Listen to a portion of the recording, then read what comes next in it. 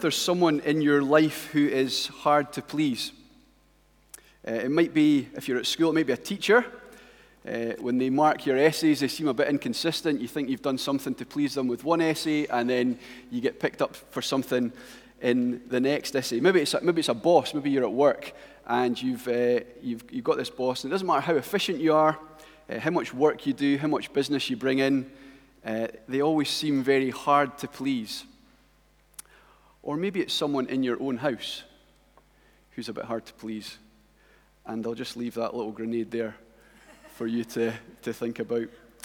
The truth is, I think we all know people who are hard to please, either because they've got such high standards that are difficult to reach, or they change their mind about what they like, or because they just don't tell us what it is that will make them happy. Well, in tonight's passage, Paul is going to explain to the Thessalonians how to please God. And the beauty of it, as we'll see, is that this is not Paul's best guess about what pleases God. There's no guesswork here. As we'll see, these are God's very own instructions about how to please him. And tonight is the first of two sermons in chapter 4 in which God instructs us and instructs the Thessalonians in two areas that they need to please him in. Tonight we're going to look at the area of sexual purity, and then next week we're going to look at the idea of brotherly love. So what does this passage tonight in 1 Thessalonians chapter 4 tell us about how God wants believers to please him in the area of sexual purity? Well, let's read from 1 Thessalonians chapter 4 together. Hopefully you've got your Bibles. And that's on page 1187 of the Pew Bibles. And although we're focusing on verses 3 to 8 tonight, we're going to start from verse 1. So 1 Thessalonians chapter 4, starting at verse 1. As for other matters, brothers and sisters, we instructed you how to live in order to please God, as in fact you are living. Now we ask you and urge you in the Lord Jesus to do this more and more. For you know what instructions we gave you by the authority of the Lord Jesus. It is God's will that you should be sanctified, that you should avoid sexual immorality, that each of you should learn to control your own body in a way that is holy and honorable, not in passionate lust like the pagans who do not know God, and that in this matter no one should wrong or take advantage of a brother or sister.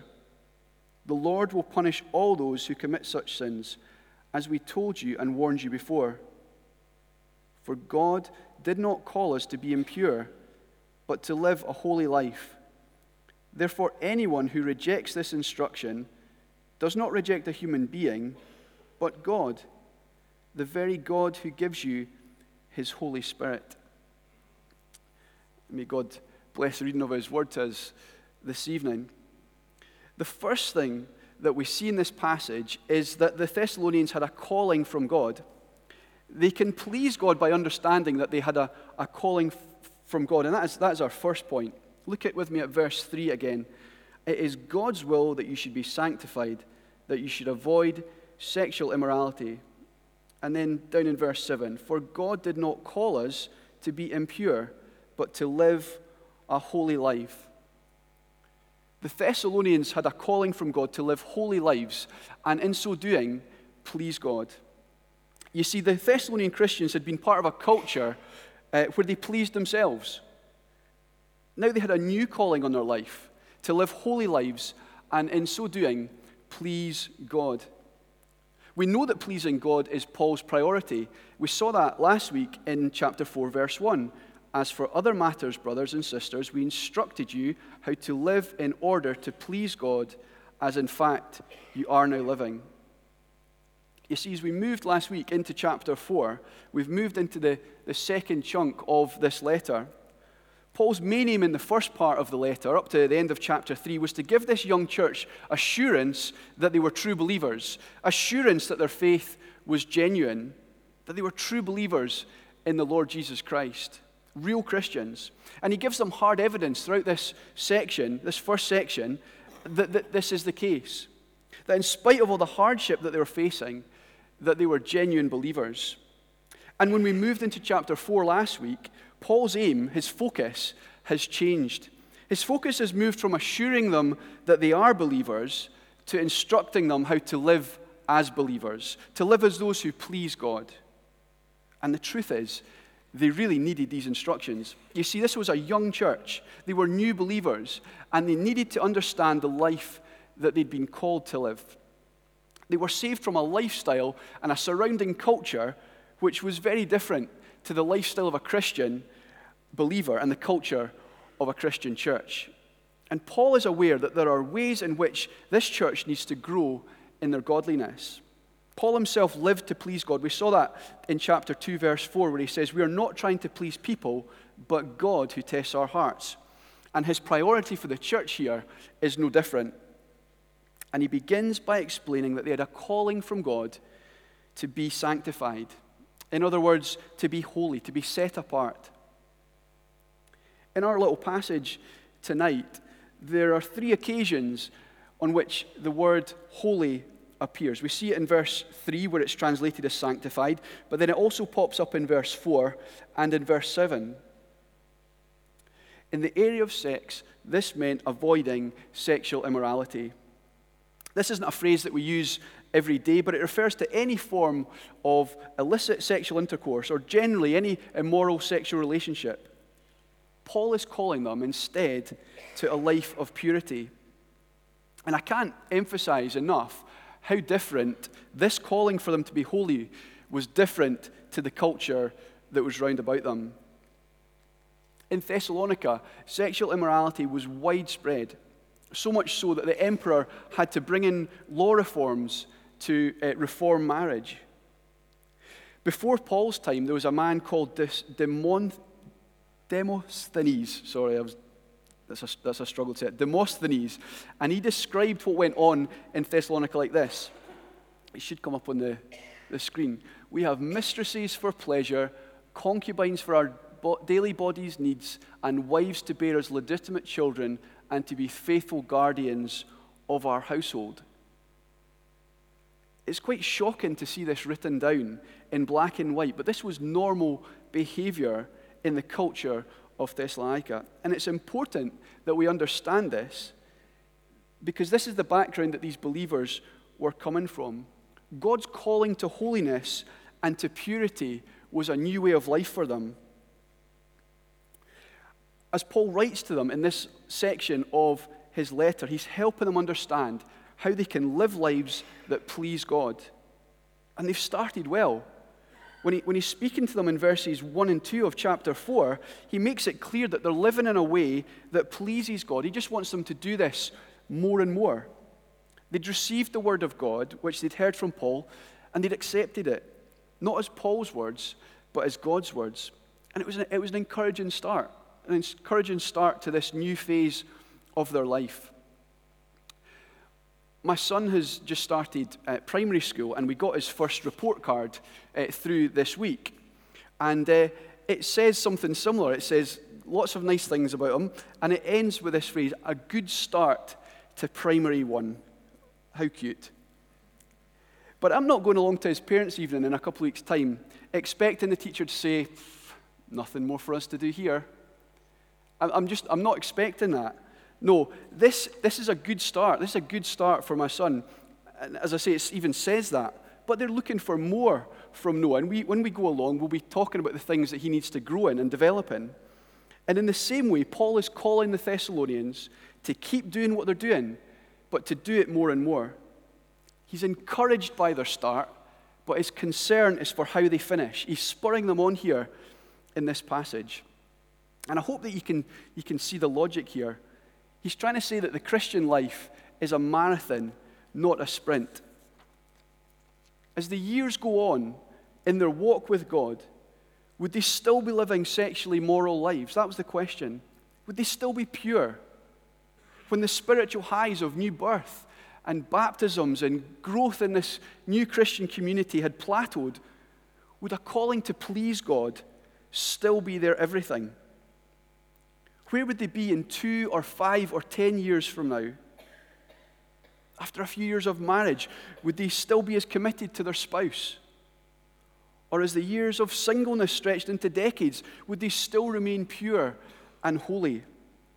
And whether married or unmarried, would these new converts start looking for pleasure outside of the holy lives that God had called them to? What about us? What about me? What about you? We can hide our behaviors and we can delete things, but it's a sobering thought to think that the God of the universe isn't thwarted by that. The psalmist tells us that God knows the secrets of the heart. But practically speaking, though, what did this calling from God, this call to sexual purity, actually involve? Well, it's down there in verses 4 to 6, that each of you should learn to control your own body in a way that is holy and honorable, not in passionate lust like the pagans who do not know God, and that in this matter no one should wrong or take advantage of a brother or a sister. You'll see in the footnote, in the church Bibles anyway, that learn to control your own body is put in some translations as learn to live with your own wife or learn to acquire a wife. But I'm not persuaded that either of these translations is the one that we should go with. I think the NIV's got it right when it talks about our own body. The word that Paul uses for body here is used on 6 other occasions in the New Testament to describe a person's body, not a wife. And in relation to the idea that it might mean learn to acquire a wife, well, I think that would have been an alien concept in a culture where marriages were arranged. Paul's point here, as he instructs these new Christians, is that they need to be disciplined with their bodies. They're to be distinct from the people around them who don't know God. Holy and honorable.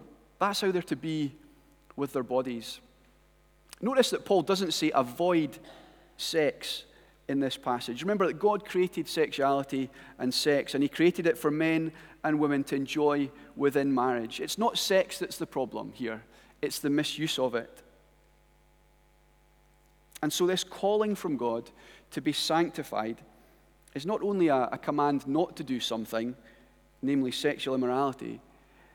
It is that, of course it is, but it's also a calling to enjoy God's gift properly in the way that he created it and the way that he intended it.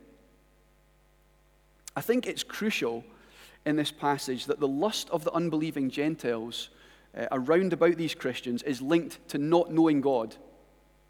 Lust, you see, is at the very heart of sexual immorality. And in this passage, Paul attaches it to an absence of knowing God.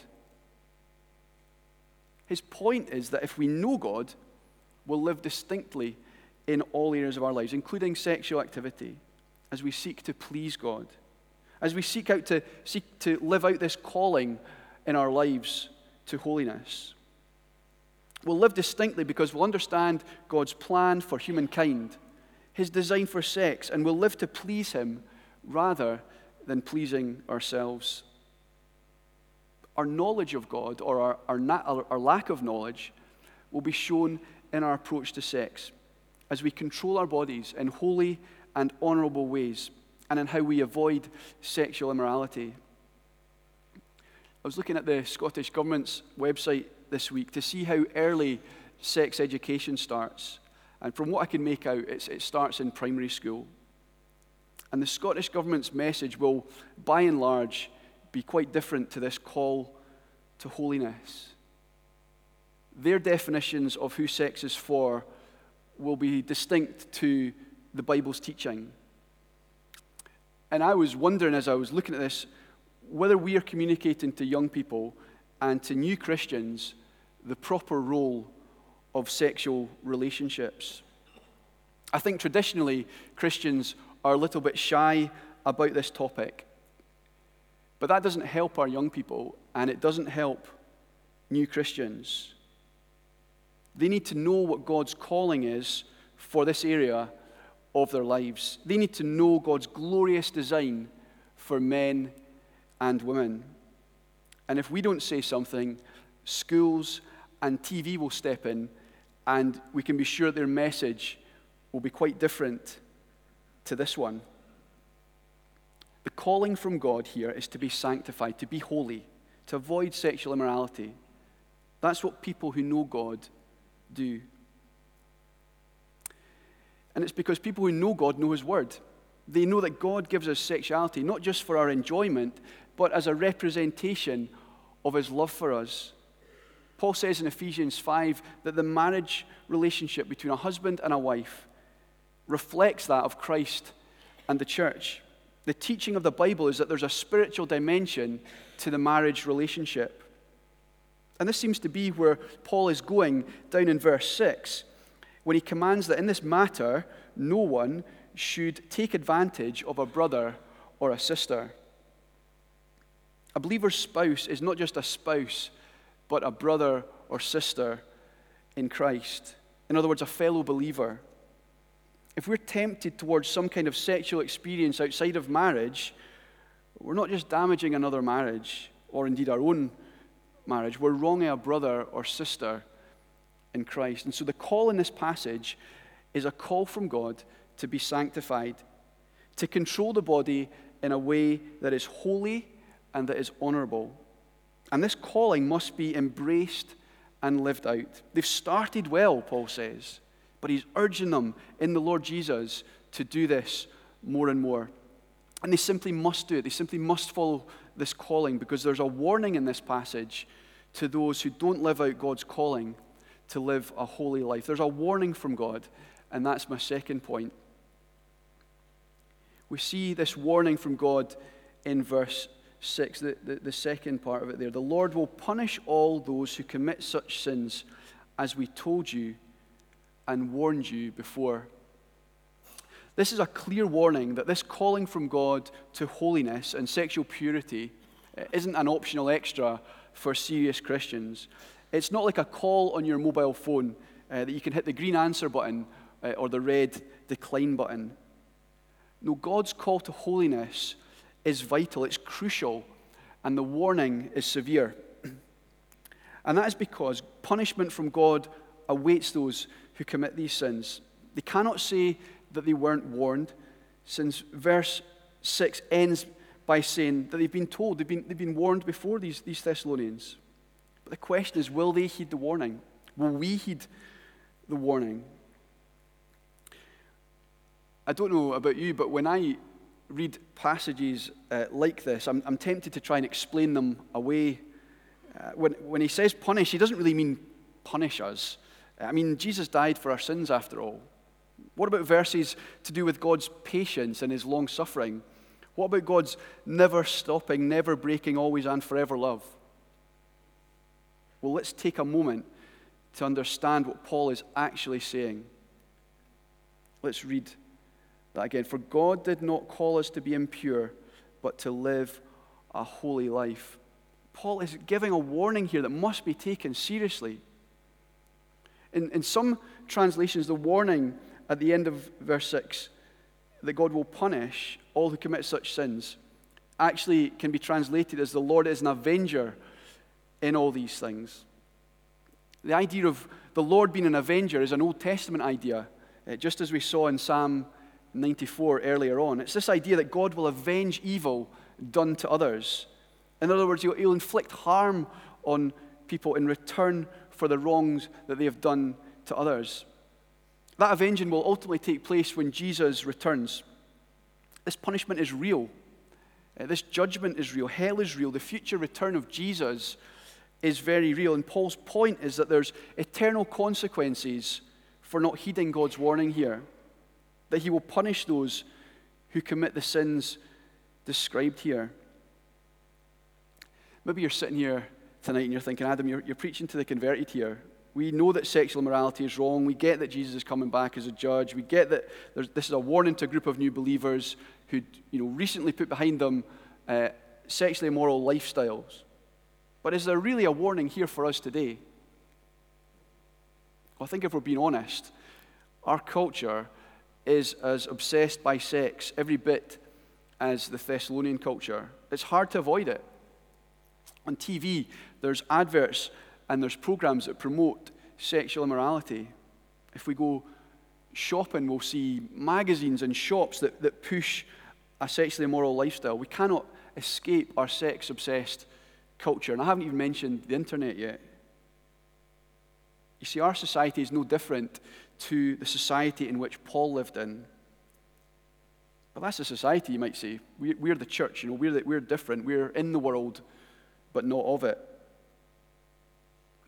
Well, last year, the Barna Group, a polling company, did a nationwide survey in the States about pornography, interviewing more than 3,000 teenagers and young adults and pastors and youth pastors. And if you take the time to read the results, you can find them online, you'll see the extent of the problem in the church. It is staggering as much as it is saddening. You'd expect the standard of behavior to be noticeably better in the church, but it absolutely isn't. And I have no reason to suspect that if they did the survey in the UK or in Scotland or in Edinburgh or even this church, that the picture would be much rosier. God's warning about this punishment is as needed today as it was at the time that it was originally given. Paul is warning his readers then and now that punishment from the Lord Jesus comes to all those who follow a sexually immoral lifestyle. God will not stand for such willful obedience, and he will act decisively. And I want to ask you tonight that if you're involved in this lifestyle, whether you will heed this warning tonight. No matter how small your sin is that you've convinced yourself that it is, stop indulging yourself. In J.C. Ryle's work called Thoughts for Young Men, he says this, and we can have it up on the screen. Nothing darkens the eyes of the mind so much and deadens the conscience so surely as an allowed sin. It may be a little one, but it is not the less dangerous for all that. A small leak will sink a great ship, and a small spark will kindle a great fire, and a little allowed sin in like manner will ruin an immortal soul. Take my advice and never spare a little sin. The Apostle Paul says in Colossians 3, put to death, therefore, whatever belongs to your earthly nature, sexual immorality, impurity, lust, evil desires, and greed, which is idolatry. Don't indulge sin. Don't spare little sins, as Ryle puts it. This is not about moderation. It's about annihilation. We need to kill these sins. If you don't, I can't stand here tonight and give you any reason why you should be spared the warning that's there in verse 6. You're not controlling your body in a way that's holy and honorable. You're displaying passionate lust like the pagans who don't know God. And you're not living the holy and pure life that God called them and you to. There's no reason that if you're behaving like this that you won't experience the judgment of God that's in this passage. Stop judging me, you might say. Well, let me lovingly say that if you reject this instruction, it's not me or anyone else here tonight that you're rejecting. It's God you're rejecting. That's what the start of verse 8 says. Therefore, anyone who rejects this instruction does not reject a human being, but God. And can I also say earnestly that this warning is here that you might correct what you're doing.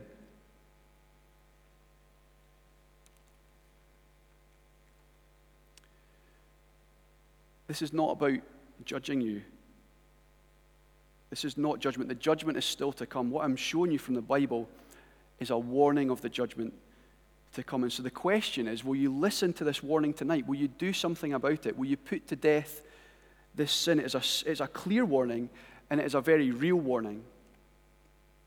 And if you heed this warning tonight, the wonderful news is that this passage reveals a helper from God, a helper from God who enables you to receive these instructions and to live a life of holiness and purity. We have a helper from God, and that's my final point this evening.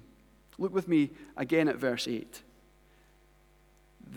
Therefore, anyone who rejects this instruction does not reject a human being, but God, the very God who gives you his Holy Spirit.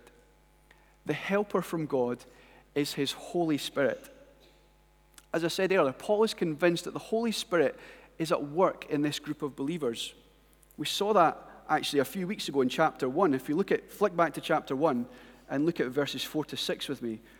For we know, brothers and sisters loved by God, that he has chosen you, because our gospel came to you not simply with words, but also with power, with the Holy Spirit and deep conviction. You know how we lived among you for your sake. You became imitators of us and of the Lord, for you welcomed the message in the midst of severe suffering with the joy given by the Holy Spirit. God gives his Holy Spirit to all believers. The self-control that is needed to control your body in a way that is holy and honorable is only possible with the help of the Holy Spirit. Indeed, self-control is a fruit of the Spirit. Self-control is a sure sign of the help and the presence of God's Spirit in our life. And praise God if you are seeing evidence of this in your life. God not only calls us to be holy and warns us of the punishment to come if we're not holy, but he also helps us to be holy through his Holy Spirit. The Holy Spirit dwells within believers, and he helps us in God's work. The Holy Spirit gives us all we need to please God and to serve him. I don't know everyone's story here tonight, but if you're a Christian, you have the Holy Spirit within you. He won't allow you to dwell in your sin. He'll help you out of it. He'll help you in the area of self-control and in holiness. He'll not let you live the way that you used to live or in a way like the culture around about you. He'll keep conforming you to the likeness of the Lord Jesus Christ. And the Spirit is at work in other believers, and that's why it's important that we keep meeting together with other believers as part of a church family so that we can spur each other on in our walk with God. God also gives us the sword of the Spirit, which is the Word of God, the Bible. And as well as being able to read the Bible for ourselves, he gives us this Spirit in the preaching of the Word. The Holy Spirit is also at work through that. And when the Bible is faithfully preached, it comes not just with words and with power, but with the Holy Spirit and with deep conviction. Let me maybe speak to you if the Holy Spirit has been helping to point out areas of sexual immorality in your life. Let me say that if you feel like you're stumbling, come to God. Proverbs 28 verse 13 says that whoever conceals their sin does not prosper, but the one who confesses and renounces them finds mercy. When it comes to this sin, when it comes to any sin, our goal must be to confess it, not to conceal it. Confess your sin. Jesus took the punishment for sexual sin and all sins when he died on the cross at Calvary. There's forgiveness available to you even tonight. 1 John chapter 1 says, if we confess our sins, he is faithful and just and will forgive us our sins and purify us from all unrighteousness. Often when people talk about their sexual sin, they talk about how dirty they feel. Well, the amazing news here is that you can experience purification from that sin. We can be purified from all unrighteousness, all sinfulness. We've all sinned and we've all wronged other people. We've all rejected God's instructions at different times in our lives, but we can deal with that here and now. We can come to Jesus now for the first time or for the umpteenth time and seek forgiveness so that when he comes back as the avenger, we will be spared. In the meantime, though, as we wait, with the help of the Holy Spirit, we can spur each other on in the calling that God has for us to be sexually pure and not to give in to the sex-obsessed culture that is round about us. How can we do that practically then? Let's get practical. I was discussing this with a friend from another church this week who I think they do quite well in this area in terms of holding each other accountable. And I've got some questions that they use that we can also use in our conversations with our friends and with our spouses to hold each other accountable in this area. We're not to conceal our sin, we're to confess it. And maybe these questions will help you down that road. So here's the questions. What has been more important to you than God in the last week? Has your life displayed a love for Jesus and a joy because of Jesus this week? What in the Bible this week has taught you, rebuked you, corrected you, or trained you in righteousness? Have you given yourself to deep, heartfelt prayer, adoring God, confessing sin, interceding for others? And maybe some more pointed ones here. Is your public life and devotion for Jesus a mirror of your private life and your devotion to Jesus? Have you been with someone this week in a situation that could be misunderstood or deemed inappropriate? Have there been times when you have lost self-control because of lust? Has your use of the internet honored Jesus this week? These are just some questions, some ideas that with the help of the Holy Spirit, we can help each other, spur one another on to live holy lives. Let's help each other keep hold of Paul's vision for the Christian life as being a life that is marked by holiness and that is lived in order to please God. A life lived in line with the clear guidance and the warnings contained in this passage and throughout the Bible about what holiness looks like, particularly one that is marked by self-control, which is the fruit of the Spirit, who God gives us to help us live for Him. Let's take a moment now and we'll bow and pray.